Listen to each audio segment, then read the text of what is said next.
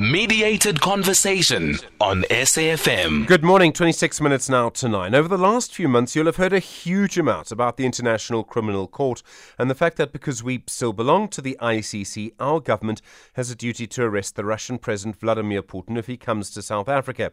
Within that, we keep hearing certain phrases such as the Rome Statute or a protocol, or the fact that the Rome Statute or the International Criminal Court has been domesticated into our law. But what does that really mean, and how does it really work?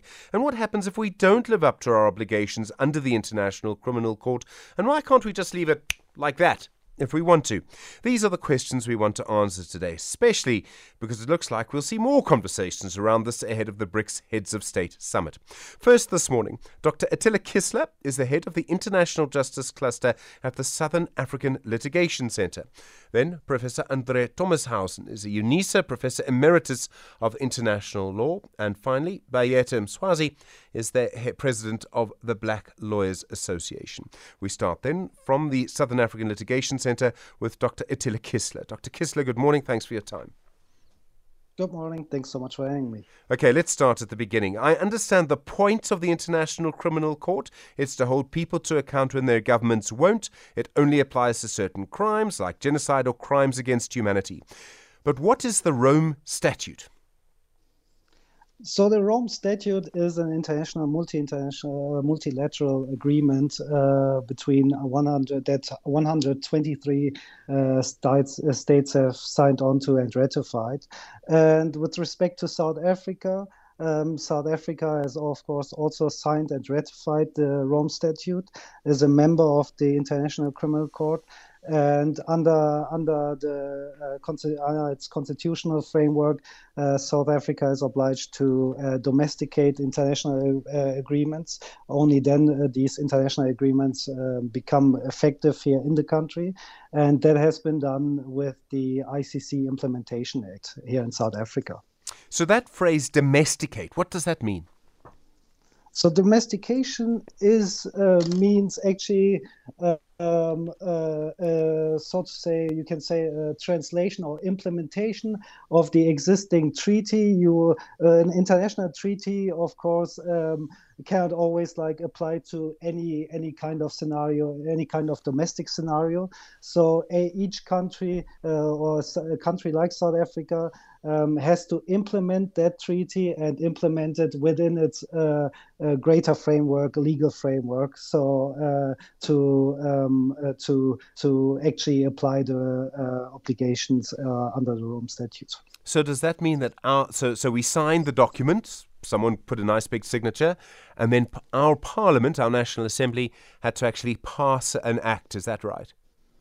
Exactly. And that has been done with the ICC Implementation Act, where we, of course, refer in that act to many areas and parts of the Rome Statute, but a law has been passed through Parliament in that regard. So if you sign the Rome Statute, which I presume we did voluntarily, no one put a gun to our head, we were happy to do that. Do they then give us the text and we copy and paste that text into our law and that's it? Or could we vary it to our own specifications? So that kind of implementation, it's not only specific to the Rome Statute, it applies to any kind of international agreement. There are certain rules under international law how, to what extent domestication of an international agreement, to what extent states might have a discretion. Of course, states will have to, like I said, have to implement the international agreement into their greater legal framework. So that's why it will depend on the country that we're dealing with. But generally, in terms of implementing international agreements, there are certain rules, such as that one cannot, through its domestication of an international agreement, suddenly change the purpose of an entire treaty, of an entire provision, or go against the objectives of a certain treaty. So that there are certain limitations to that. Okay, so we could, for example, have domesticated it the bill that went through Parliament could have said this doesn't apply to heads of state. I think other countries might have done that. I mean, we didn't do that, but we could have decided that for ourselves, for example, while still signing the Rome Treaty. With respect to a Rome statute, it depends. So when we speak about member states of the International Criminal Court, the Rome Statute makes it clear that there's no head of state immunity or any kind of immunity that can pose a bar to the prosecution of the crimes under the Rome Statute. However, what has been discussed more recently is the provision Article 98 of the Rome Statute. But in that regard, Article 98 of the Rome Statute is a provision that basically limits the court's ability to proceed with a request for assistance to a member state like South Africa. And it is not a provision that grants a country, a member state like South Africa, the right to veto a request or decline a request. So that's why I meant before there are certain limitations to the domestication, and South Africa could not, through its amendment of its implementation act, suddenly say, yeah, we grant ourselves a right to decline any request if it's about a head of state immunity of a non-state party to the ICC. Okay, so then if we break it, so if Putin comes to South Africa and we do not arrest him, we've broken our obligation under the Rome Treaty. But does that also mean that our government would have broken our law? Technically, if there's a request for the Russian president, South Africa is obliged to abide by that request. And if South Africa would then decide not to arrest the Russian president if he's here, it would be in violation of the Rome Statute, of course, but also, you're right, in violation of existing, or in contradiction to its existing domestic jurisprudence by our courts and the domestic legislation.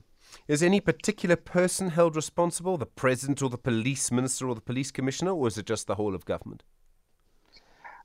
That would be probably the government.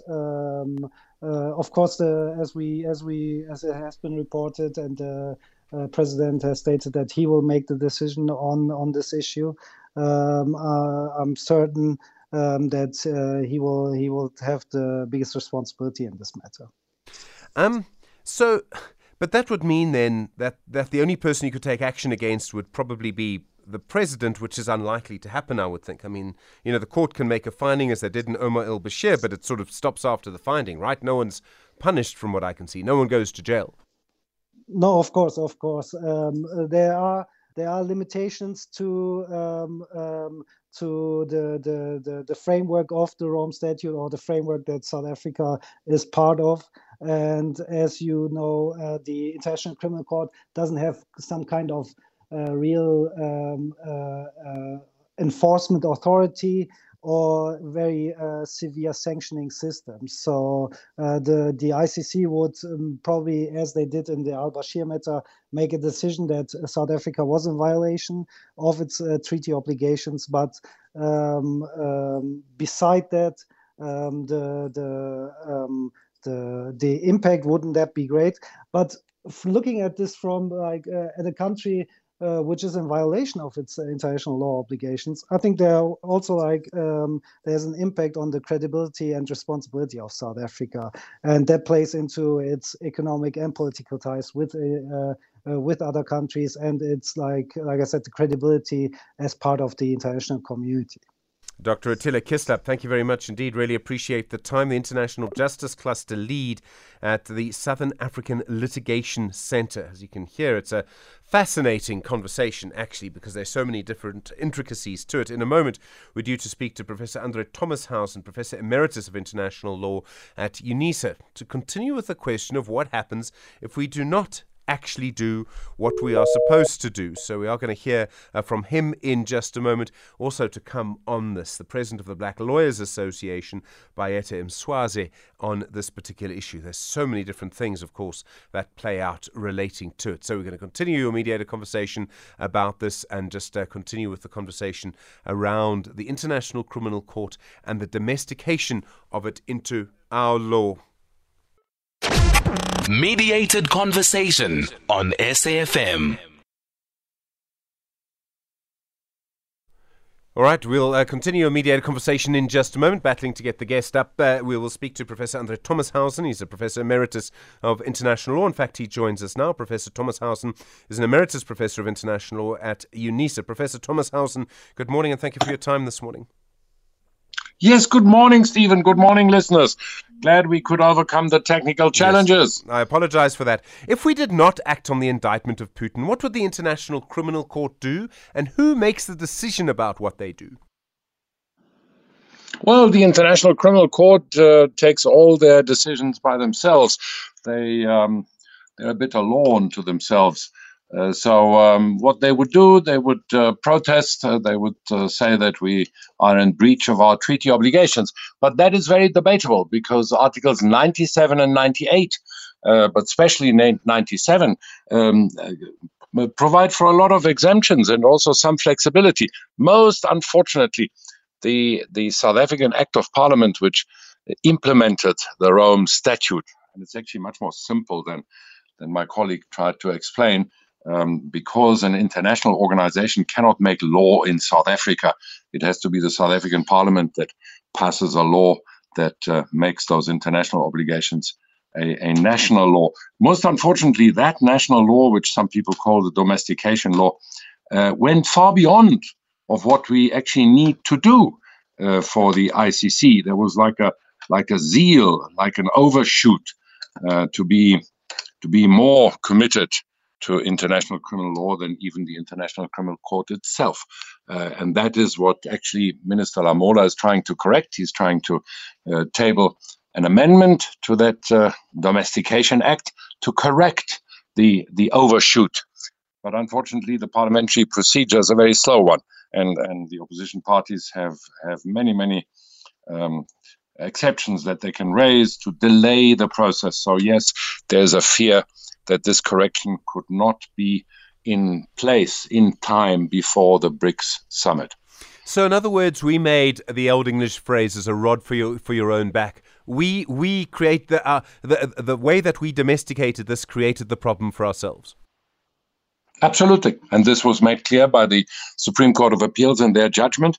They only ruled that the departure of President Bashir of Sudan was unlawful at the time because of the South African Domestication Act, not because of the ICC or the Rome Statute.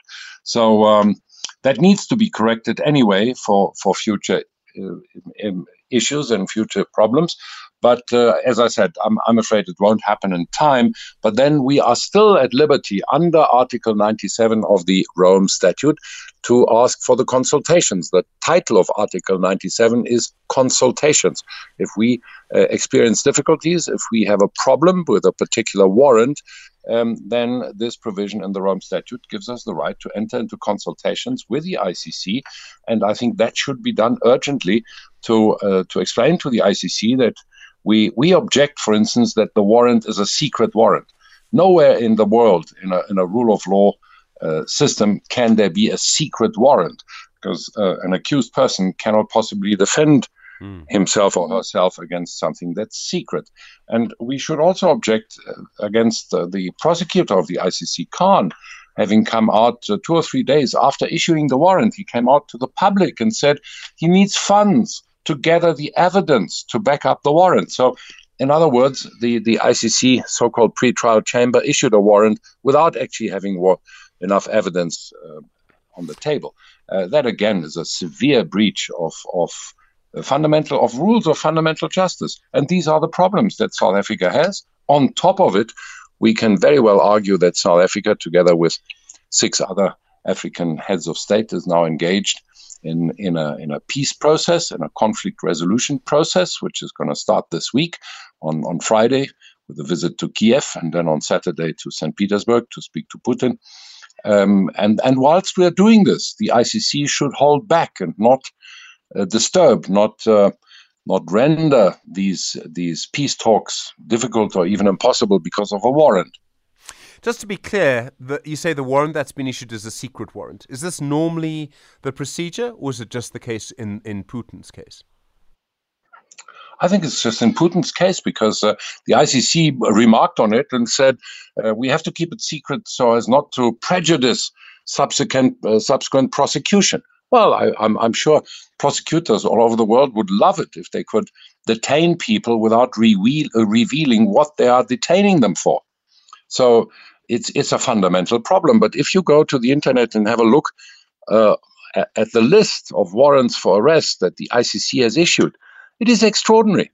There's well over 100 warrants, and the only people that are not people of color, Asian or African, are the last two warrants against Putin and against the minister in Russia who's responsible for family and children affairs. This is a completely monochrome list, and it's extraordinary, as if severe crimes against humanity, was something that only exists in Africa and in Asia. This ICC is not a universal institution. About 60% of the world population have not signed up to it. The biggest continents, India, China, Russia, of course, and most of Africa have not signed up, and also a lot of the countries in South America. So it doesn't have a universal jurisdiction. It is a court that is funded up to 70% by the EU. So the shareholder, the controlling shareholder of the ICC is the EU. And so it is quite natural that South Africa has some reservations. Of course, now they do not want to offend their international legal obligations. They do not want to incur the wrath of its major trading partners, which are the US and the EU. But there has to be some consultation on it, I suppose, and I propose. And the main reason is really that we have a remarkable initiative of the leading nations in Africa that are going to go to Kiev, and they're going to go to the Russians and say this war with extraordinary expenditures, which an unbelievable rearming of the world, this war is immoral, whilst there are 1 billion people in Africa that in most cases do not know how and what they can eat the next day. Professor Andre Thomashausen, thank you very much indeed. Professor Emeritus of International Law at Unisa. In a moment, from the Black Lawyers Association, their president, Bayethe Mswazi. Mediated Conversation on SAFM. Continue your mediated conversation this morning around the International Criminal Court and the domestication into our law. Well, you've heard some sharp criticism already of how it all works. Bayethe Mswazi is the president of the Black Lawyers Association. Bayethe, good morning. Thanks for your time. Good morning, Stephen, and good morning to your listeners as well. I'm going to come to the criticisms of the International Criminal Court in a moment, but the idea of an ICC is that it would make the world more just. It would make it harder for leaders to not be held accountable. Do you support the idea of an International Criminal Court? Yes, an International Criminal Court that is dedicated to the promotion of the rule of law and applies equally to all countries. It's an idea that no one can reject. It is necessary that those countries that subject their people to human rights violation and commit acts of aggression against other countries with impunity have to be dealt with at the international level. And the way it's actually behaved, do you think it's worked towards fulfilling that? No, the ICC has not covered itself in glory insofar as how it approaches issues of aggression, wars against humanity and impunity. If you look at what has happened to Iraq and Afghanistan and what the aggression did in those countries, and the fact that there is no one that has been made accountable, it does prove that the way it behaves is not a way an institution that is entrusted with the sacred principle of the rule of law ought to behave. I can see many arguments now for what South Africa should do. So an argument against being a part of the ICC would be to say, if a court does not conduct itself fairly, how can you trust it? If it is having, as Professor Thomashausen says, a secret warrant, for example, how can you trust it? Of all of the people who are indicted are, as he says, apart from Putin and another leader in Russia, people from Africa or persons of color, how can you trust it? I could see another argument if I wanted to try and argue the other way, Bayethe. Let me play lawyer for a minute. If an ICC is trying to enforce justice on a global scale for the first time and makes mistakes, we should still support the idea and support the court anyway. So it's an argument that goes in many directions. What do you think we should do? Well, I don't know what the South African government will do, more especially where South Africa is positioned and economically. On the one side, it does not want to anger its economic trade partners. On the other, it is part of a constellation of nations that are trying to build a multipolar world, and they seem to pull into a different direction from the major trading partners of South Africa. But clearly, there is no country in the world that engages in international law without some self-interest involved. And therefore, one would expect that South Africa was acknowledging its responsibilities under international law, would also ask itself what is our interest as a country, just as any other country would ask itself that question. If Putin comes, legally, do you think we'll have to arrest him? If nothing happens, because South Africa is bound, if nothing happens, because there is quite a lot of other things that could happen, in fact, out of all this debate, one has to decry the absence of the principled policy position from the government. There is quite a number of options. I know they are talking about seeking another venue or maybe disinvite him and so on. But as things stand now, it's going to be a struggle for South Africa to say a person against whom a warrant has been issued is in South Africa, but South Africa take a principled stand not to arrest him. I can't see that happening within the rule of law principle that we have covered ourselves in. Bayethe Mswazi, really appreciate the time this morning. Thank you very much indeed. President of the Black Lawyers Association, bringing an end to a mediated conversation this Monday morning. My thanks also to Professor Andre Thomashausen, a Professor Emeritus of International Law at Unisa, the University of South Africa, and Dr. Atilla Kisla, starting us off today, the International Justice Cluster Lead at the Southern African Litigation Centre. It is such an interesting idea, the idea of an international criminal court, and I suppose you could say it was always going to not be a success at the first go. Maybe that's the way to see it. But like perhaps the League of Nations led to the United Nations, which still, of course, has many problems. We will see you tomorrow from Mdu, Stanza, from Sia, from Manyana, myself. Look after yourself. Have a good Monday. You're with SAFM leading the conversation. It's Monday morning. What